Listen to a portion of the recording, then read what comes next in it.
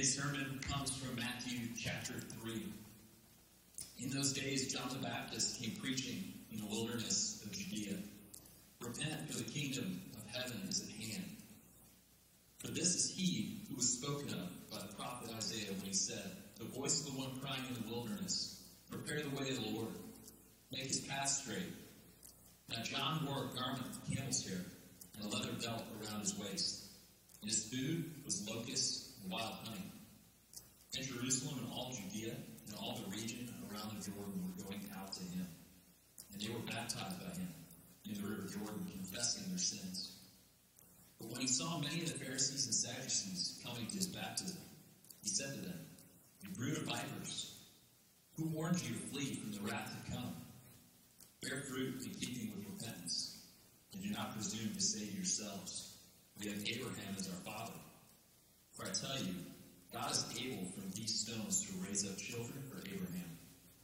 Even now the axe is laid to the root of the trees. Every tree, therefore, that does not bear good fruit is cut down and thrown into the fire. I baptize you with water for repentance. But he who is coming after me is mightier than I, whose sandals I'm not worthy to carry. He will baptize you with the Holy Spirit and fire. His winnowing fork is in his hand, and he will clear his threshing floor and gather his wheat into the barn. But the chaff will burn with unquenchable fire. Then Jesus came from Galilee to the Jordan to John to be baptized by him. John would have prevented him, saying, I need to be baptized by you, and do you come to me?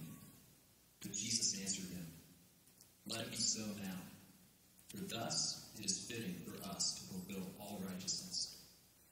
Then he consented, and when Jesus was baptized, immediately he went up from the water, and behold, the heavens were opened to him, and he saw the Spirit of God descending like a dove, and coming to rest on him.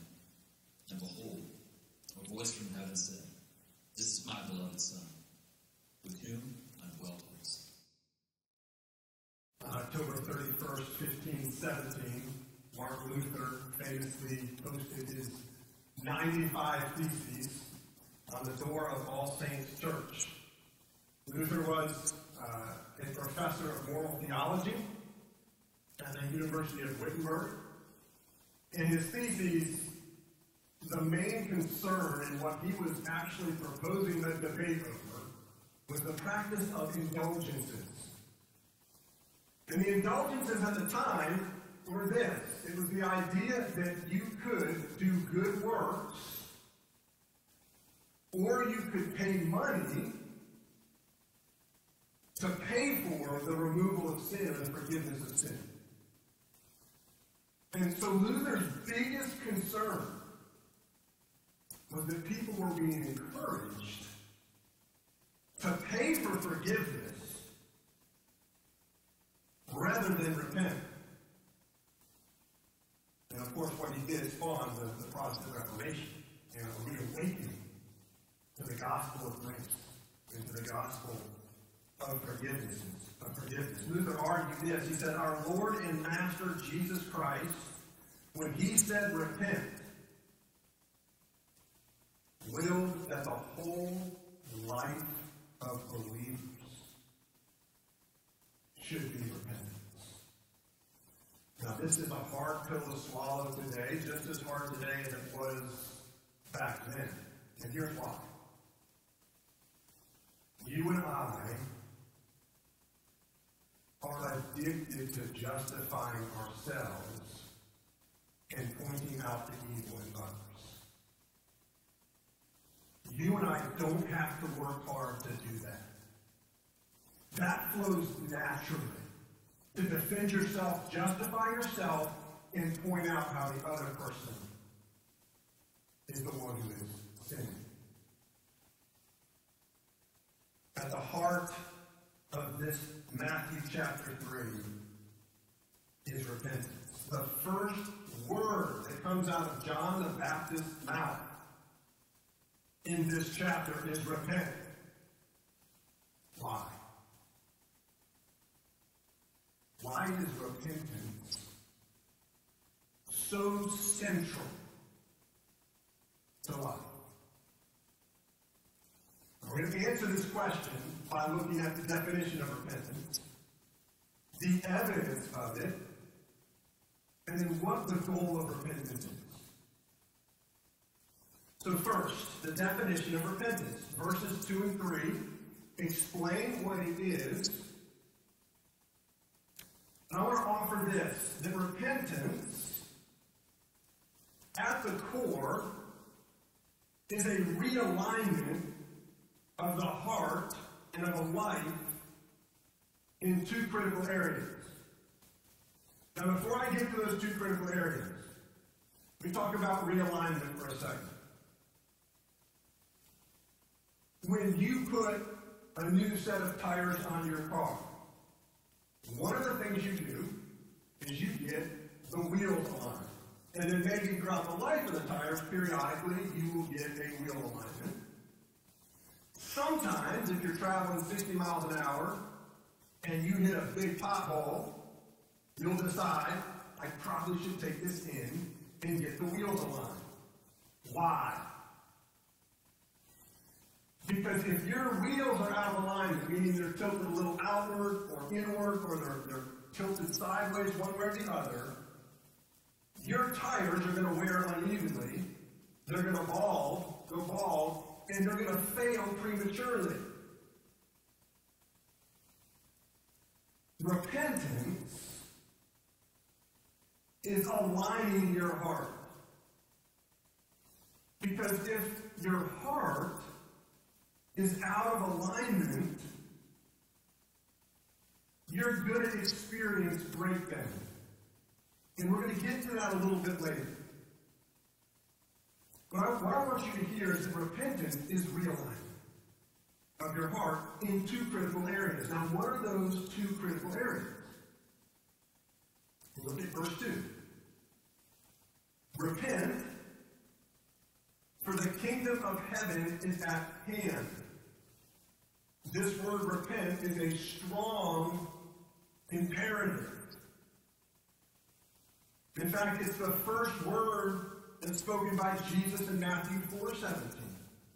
And in Mark 6, when Jesus sends his disciples out, they call people to repentance. It is absolutely central. Now, the word itself, in Greek, means change of mind. It's the word metanoia, change, metanoia, mind. But we can think that it just is intellectually a change of mind, if you just look at the pure kind of Greek definition of it. But in the New Testament, the word repent carries several themes from two important Hebrew words in the Old Testament. One of those Hebrew words in the Old Testament means to be sorrowful, genuinely sorrowful for one's actions. The other word in the Old Testament means to turn around to new actions. So what that means is that repentance is not merely an intellectual change of mind. No, it involves that. It's not just sorrow or grief.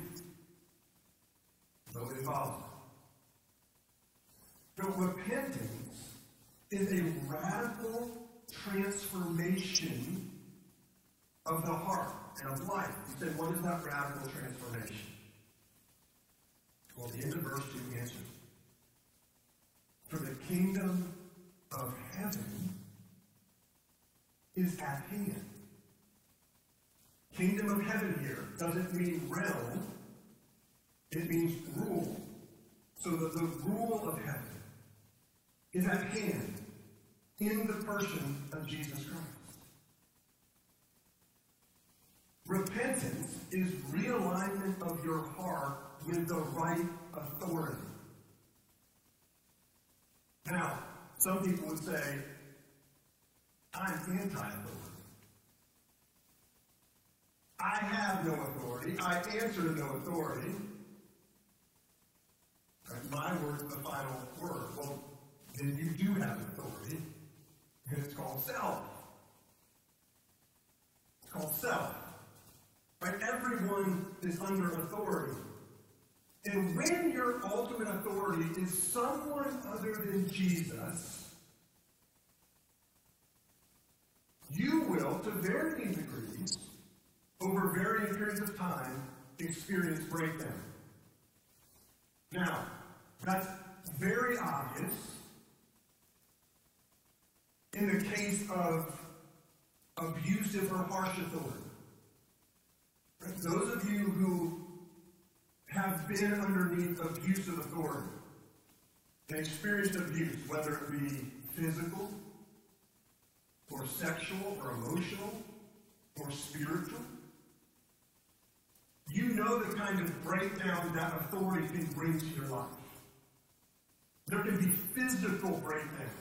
Your body can be physically affected by that kind of harsh authority.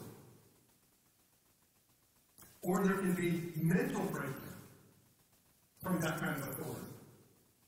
Or sometimes there's spiritual breakdown. And it's sad to say, but there are so many people that are no longer in a church because of authority that has been harsh. And some people who have left the faith.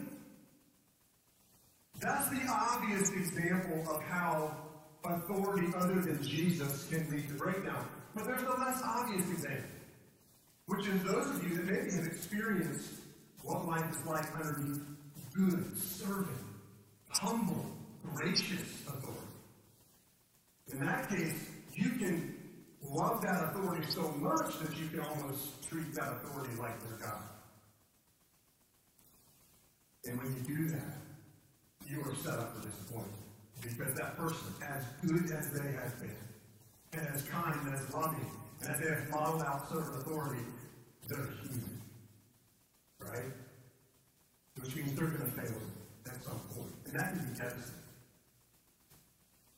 And so when your ultimate authority is someone other than Jesus, it leads to breakdown.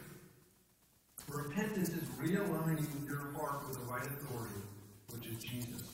He is your ultimate master, and he will never let you down. He never has, he never will. And he is kind. And he's gentle, he's not harsh. And he's merciful, he's gracious, he's honest. But he'll never let you down. He's life-giving.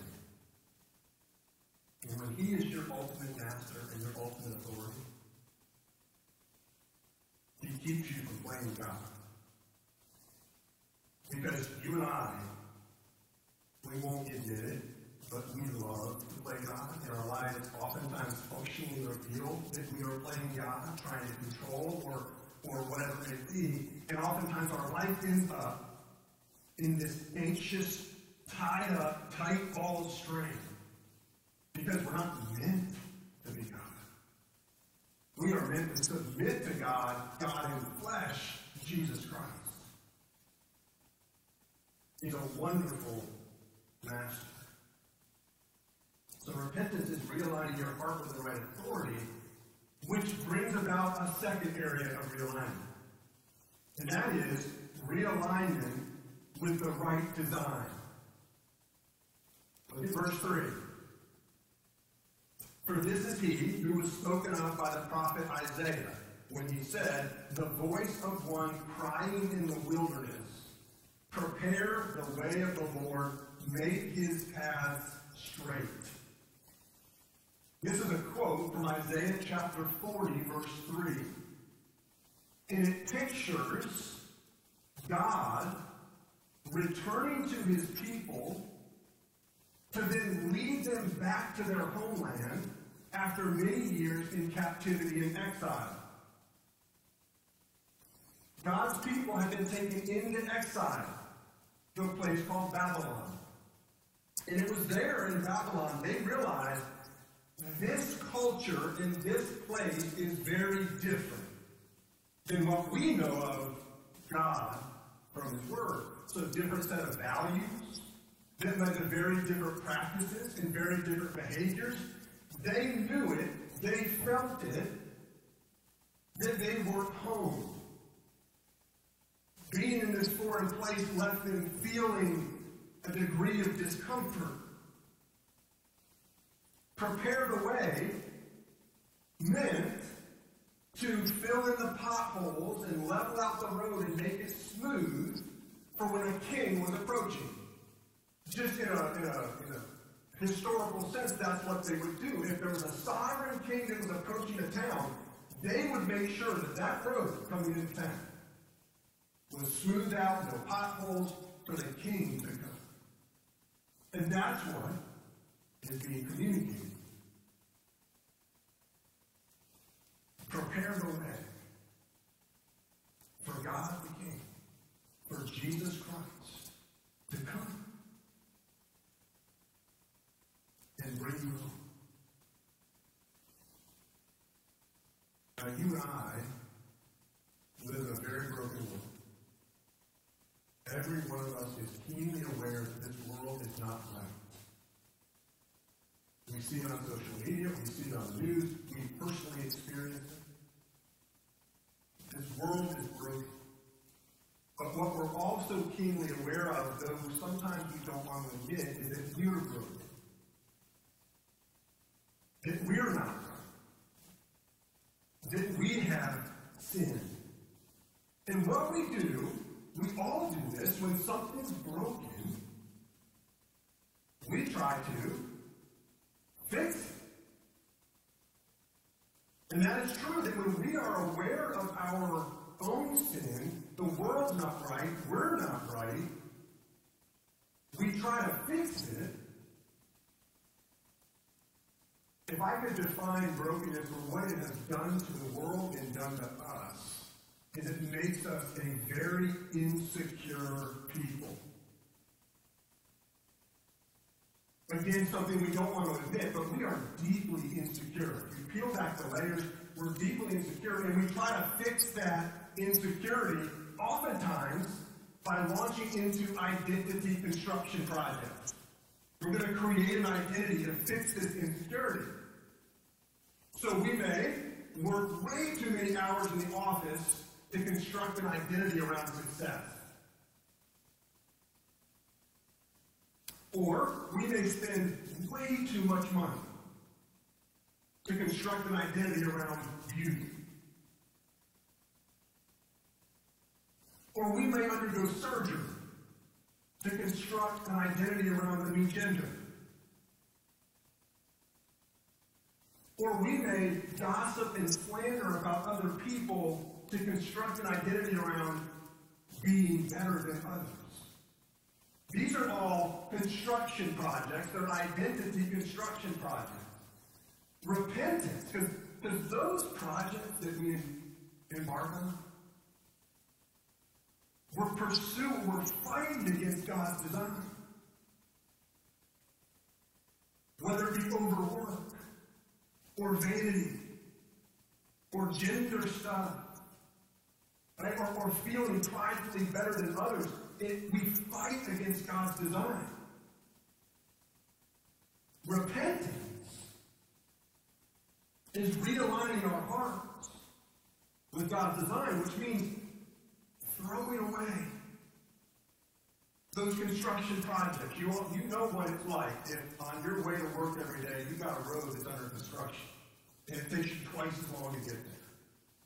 And it takes years to finish this construction project. I remember when 295 and Butler right there was a mess for years. And that's in between our house and this building. It was a mess. And then finally it got done. And it was smooth and it was quick. Repentance is preparing the way, meaning throwing away those identity construction projects that we engage in because we feel so much insecurity. And giving ready access for Jesus. Ready access for Him into our hearts. So that He can realign us with His heart, which then realigns us towards His design. Which never leads to breakdown.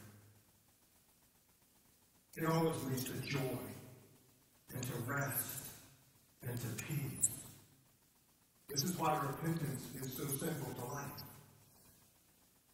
when you're living an unrepentant life, it will be filled with anxiety. It will be filled with trouble. It will be filled with insecurity. Genuine repentance leads to rest. You breathe a sigh of relief. There's peace. But that raises a question. How do you know if you're repentant? Well, let me ask it differently. Is it possible to think that you're living a repentant life, but you're really not? In other words, what is the evidence of repentance?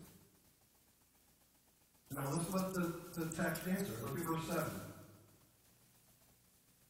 But when he saw many of the Pharisees and Sadducees coming to his baptism, he said to them, "You brood of vipers." That's a really kind hello. John the Baptist doesn't mince words. "You brood of vipers, who warned you to flee from the wrath to come?" Now, Pharisees and Sadducees were very different people. The Pharisees were separatists, meaning they separated themselves certainly from sinners, but they even separated themselves from indifferent and complacent Jews. Their goal was to stay pure and stay away from cause. Their goal was to stay pure outwardly and stay away from anyone who wasn't staying pure outwardly. And the Pharisees actually believed the resurrection. Now the Sadducees, on the other hand, were completely different. The Sadducees were compromisers. They would give assent to the Word of God, but then they wouldn't show any hostility or have any problem with Greek culture making its way throughout the community. And when I say Greek culture, a culture that was not in line with the Word of God. They had no problem with that. And they compromised with the Romans so that they could get influential positions of power. They were compromisers. And finally, this is how they were different from the Pharisees. They didn't believe in the resurrection, which made them to be great materialists. You got one life. Gather, pull it all together, get as much as you can, eat, drink, be merry. Right? So Pharisees and Sadducees were completely different people. And what's interesting though here, John the Baptist lumps them into one category. You brood of vipers. Why? Because they had one thing in common. Pharisees and Sadducees, like the rest of humanity, were deeply insecure. And so they tried to retain security through self-effort. The Sadducees attempted to find security through material possessions. The Pharisees attempted to find security through working really hard to get to heaven and being really good people. But they both were committed to self-effort. Even the Pharisees, their pedigree, they used that as a way to work their way into heaven. Verse 9. John says to them, "Do not presume to say to yourselves, we have Abraham as our father." But they were laying out heritage to work their way into heaven.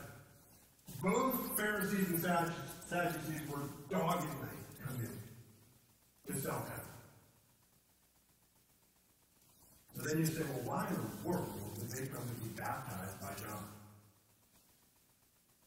In the century leading up to the birth of Jesus, so 1st century BC, non-Jews who came to worship found themselves coming to worship God would undergo a baptism. They would get bathed, and it was to symbolically represent a washing away of sin. What was startling here is that John is not on the scene calling the non-Jews to come repent and be baptized. He's calling the Jews to come repent and be baptized. He was saying they were filthy too. And that was so startling to them, especially the Pharisees, who took great pride in their outward shows. That's good behavior. John was saying that the Jews needed radical transformation of mind and heart. So even then, why would they come to be baptized? Well, all for the wrong reasons. Here's possibly why they came to be baptized. Maybe they came to be baptized so they wouldn't lose influence with the multitudes who were running to John. That could be one reason. And the other is they came to be baptized just to show how committed they were. Later on we'll see the Pharisees would stand up in public and offer these ornate prayers to show everyone how holy they were. This could have been the exact thing. They're coming to build themselves up. Their desire to be baptized was selfish.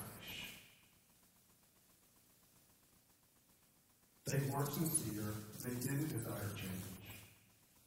And John responded to them in verse 8.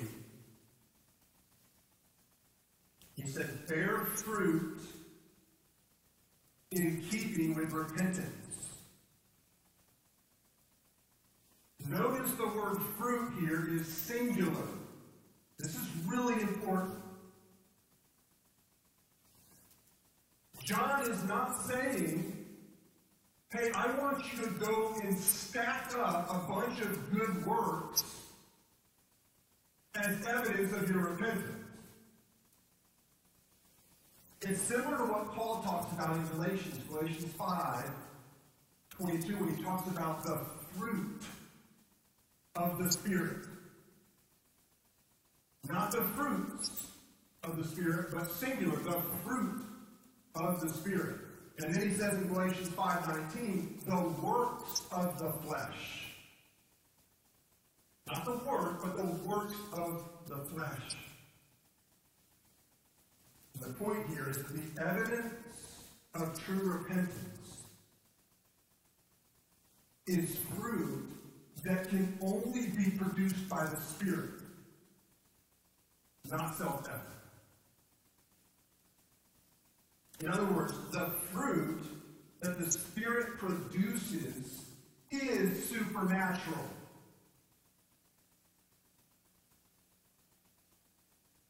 It cannot be produced by self-effort. Let me say it this way. I'll return to this maybe another time.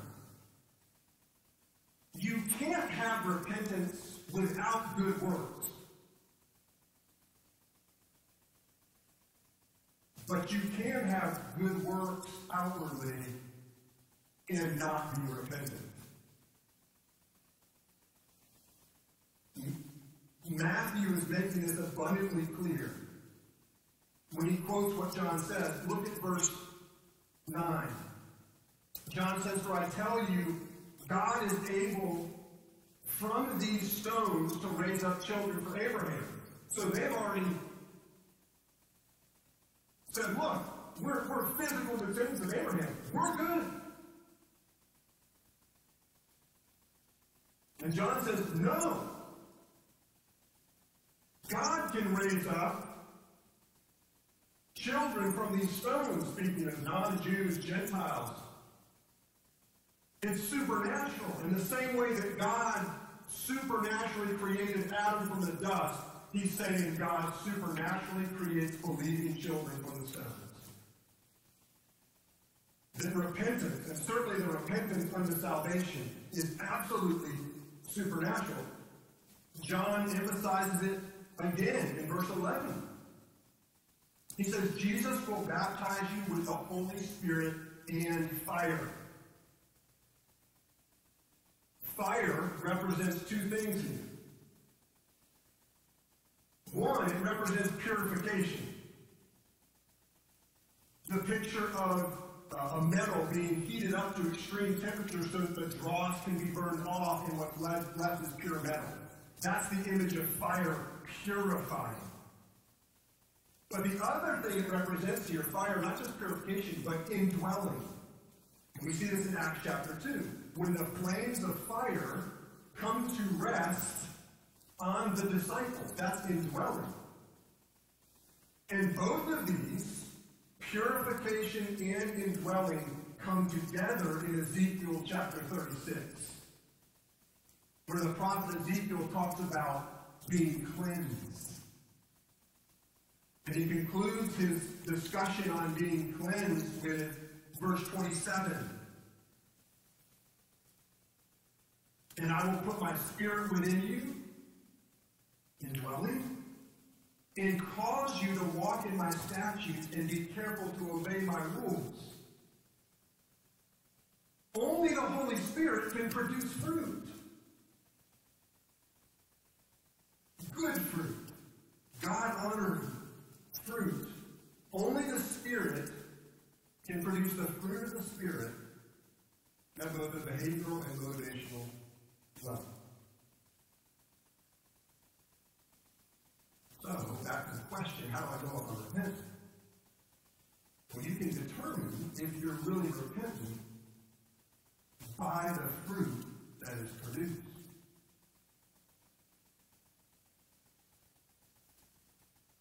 Well, what would be fruit that would show that I'm not repentant?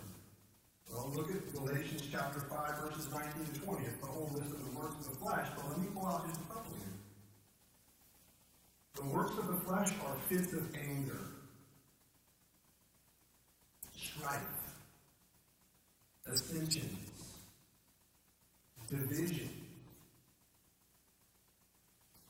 Have you ever had this experience? You get in a fight or an argument with your spouse late at night.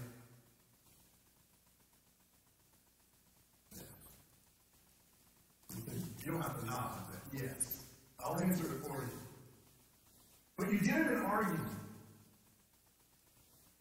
and then you seemingly own what you've done wrong and ask forgiveness.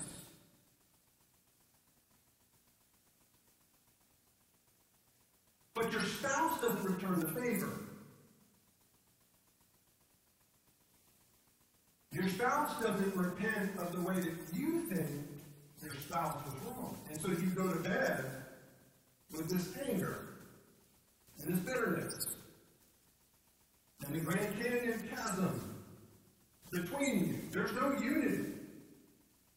There's still dissension. There's division. There's anger inside. Right? That is fruit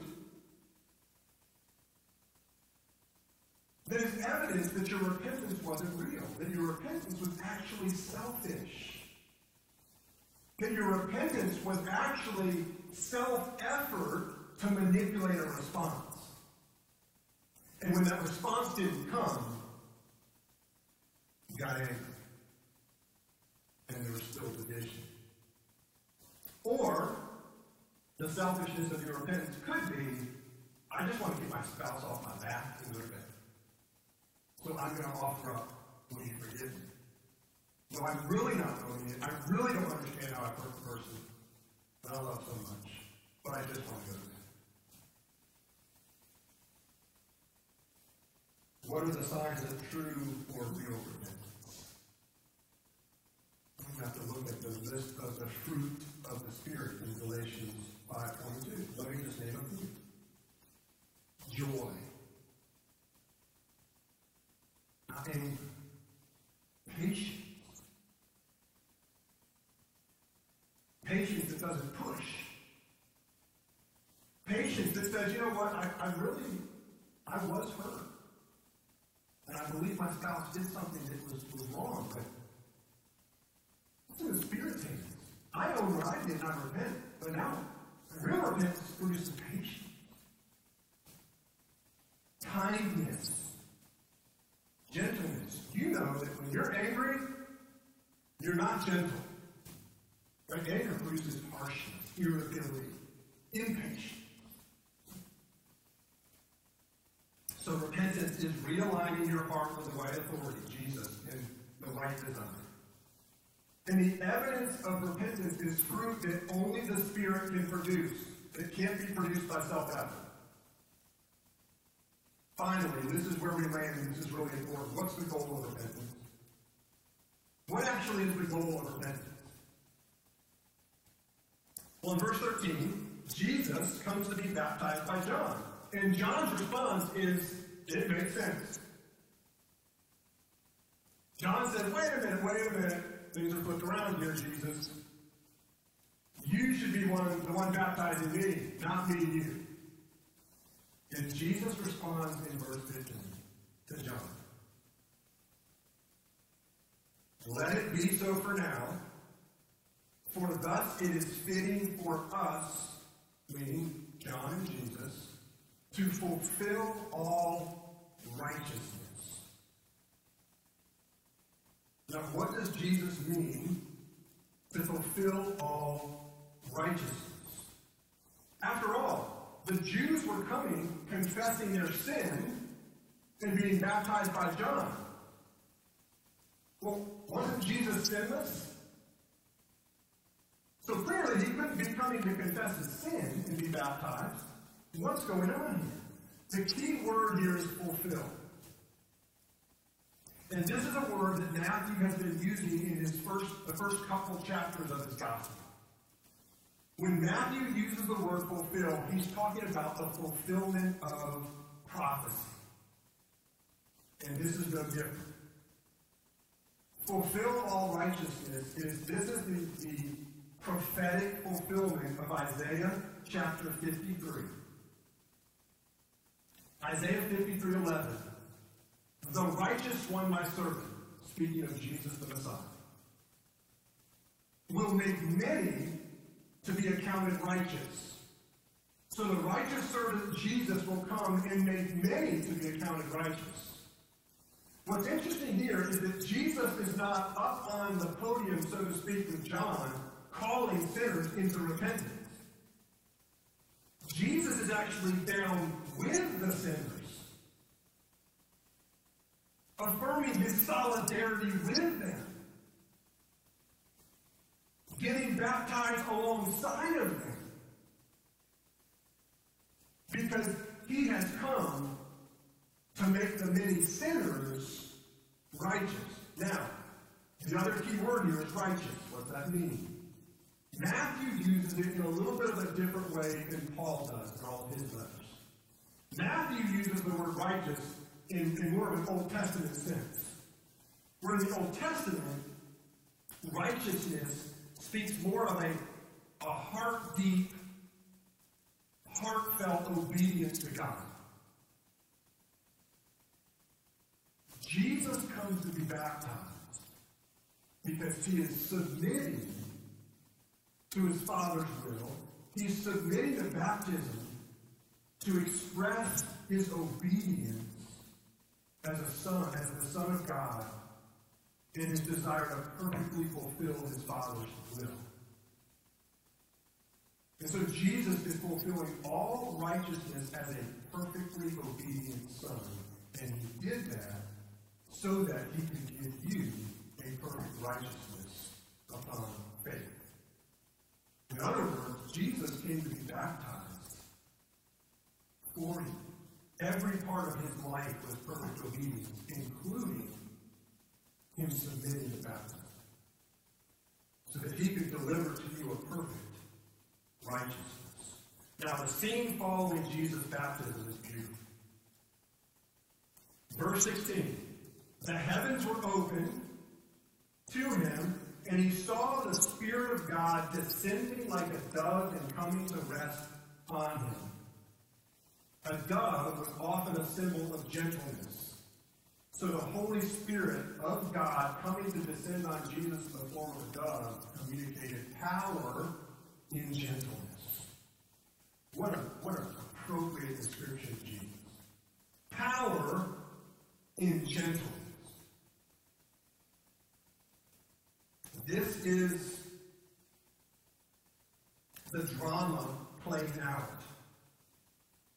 This is the Spirit descending on Jesus to qualify him and empower him for the tremendous task ahead of him.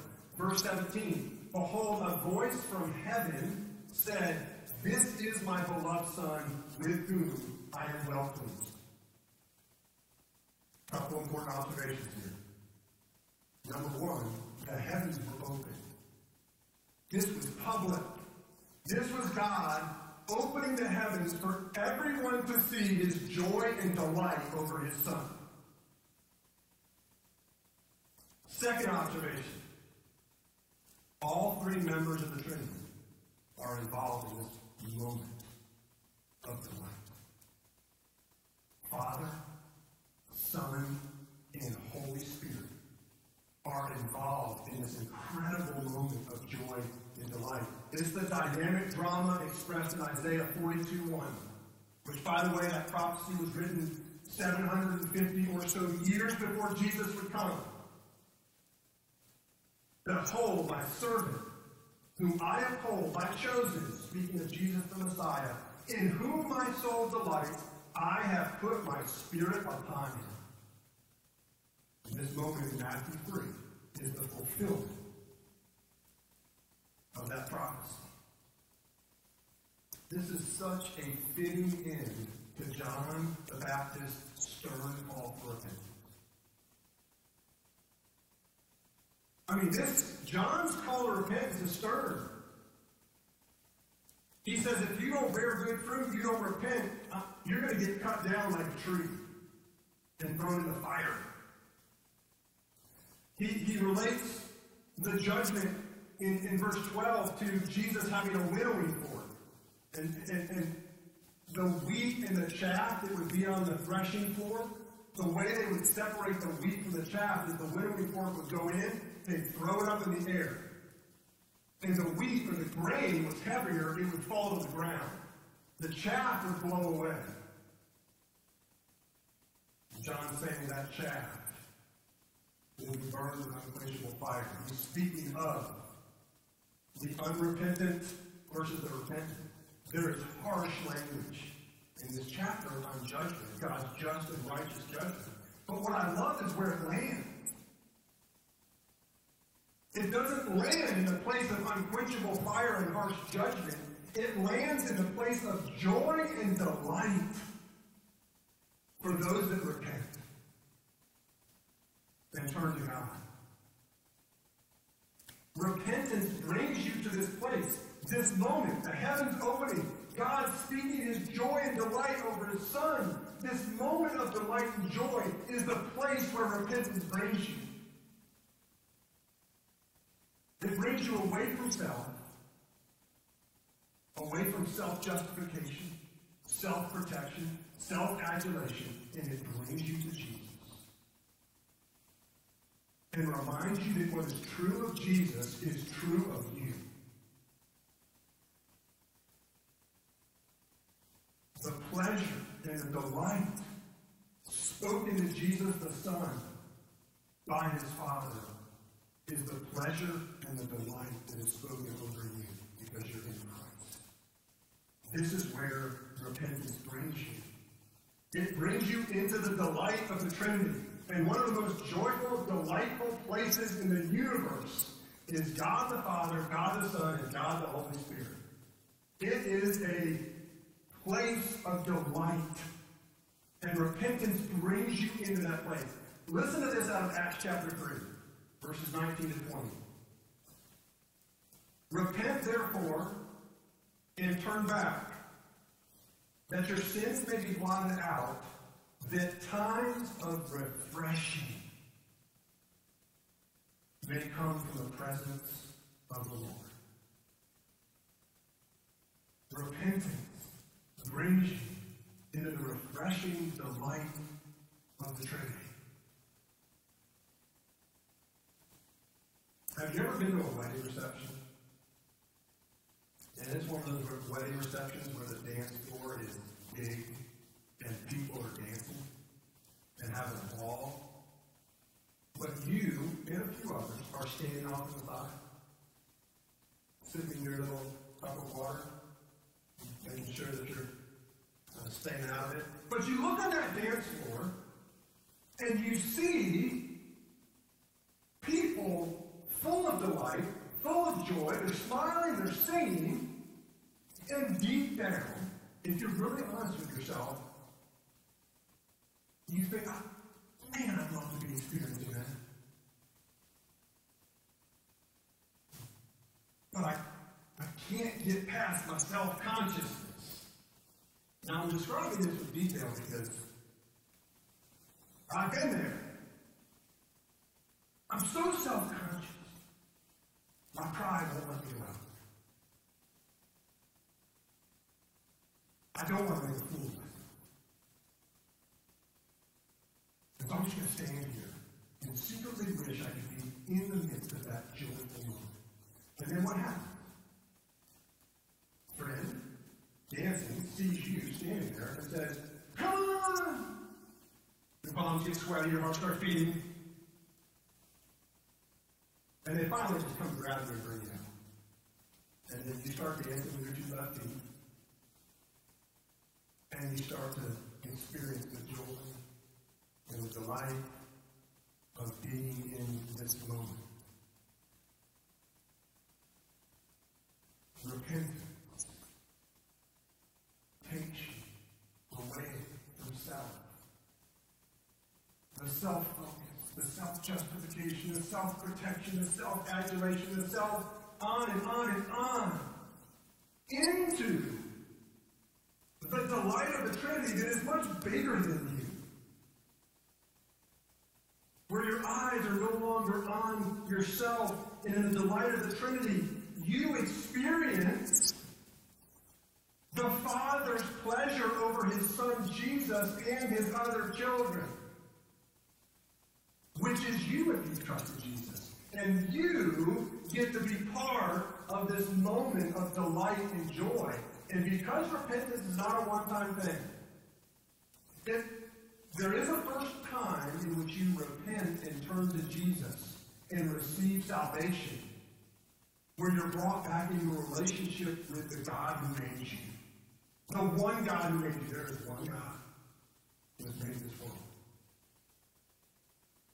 There's one time repentance. But then, as Martin Luther talks about, the Christian life is a lifestyle of repentance, where repeatedly you get brought, you're in self, focused on self, in those construction projects of identity, and then you repent, turn out of those into the refreshing presence of the delight of the Trinity, where you're restored.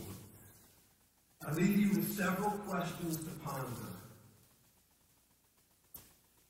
First, is repentance central to your relationship with God?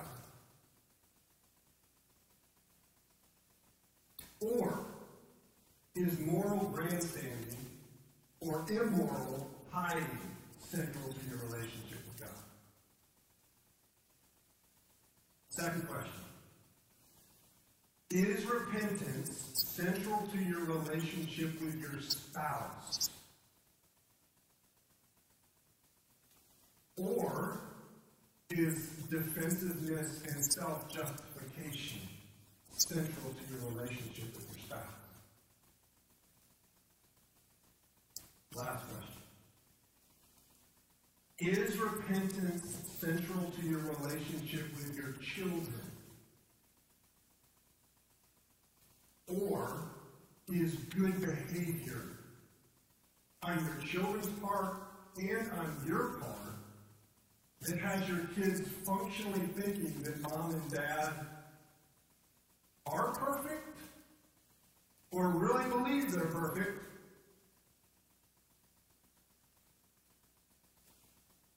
Is repentance, not good behavior, is repentance central to your relationship with your children? As I said, repentance always is accompanied by good works. But the presence of outward good works does not necessarily mean there's repentance. And there is such thing as good behavior and moralism that can get into a family and get into children where you grow up not understanding the gospel really, because there's not a lifestyle of repentance where all of us, mom, dad, kids, grandma, grandpa, aunt, uncle, we're all in repentance turning to Jesus, to the delight of the Trinity, and experiencing that delight and that joy. If repentance is not central to your life, you're missing out. You're missing out on the joy and the delight of the Father, the Son, and the Holy Spirit. Let's pray.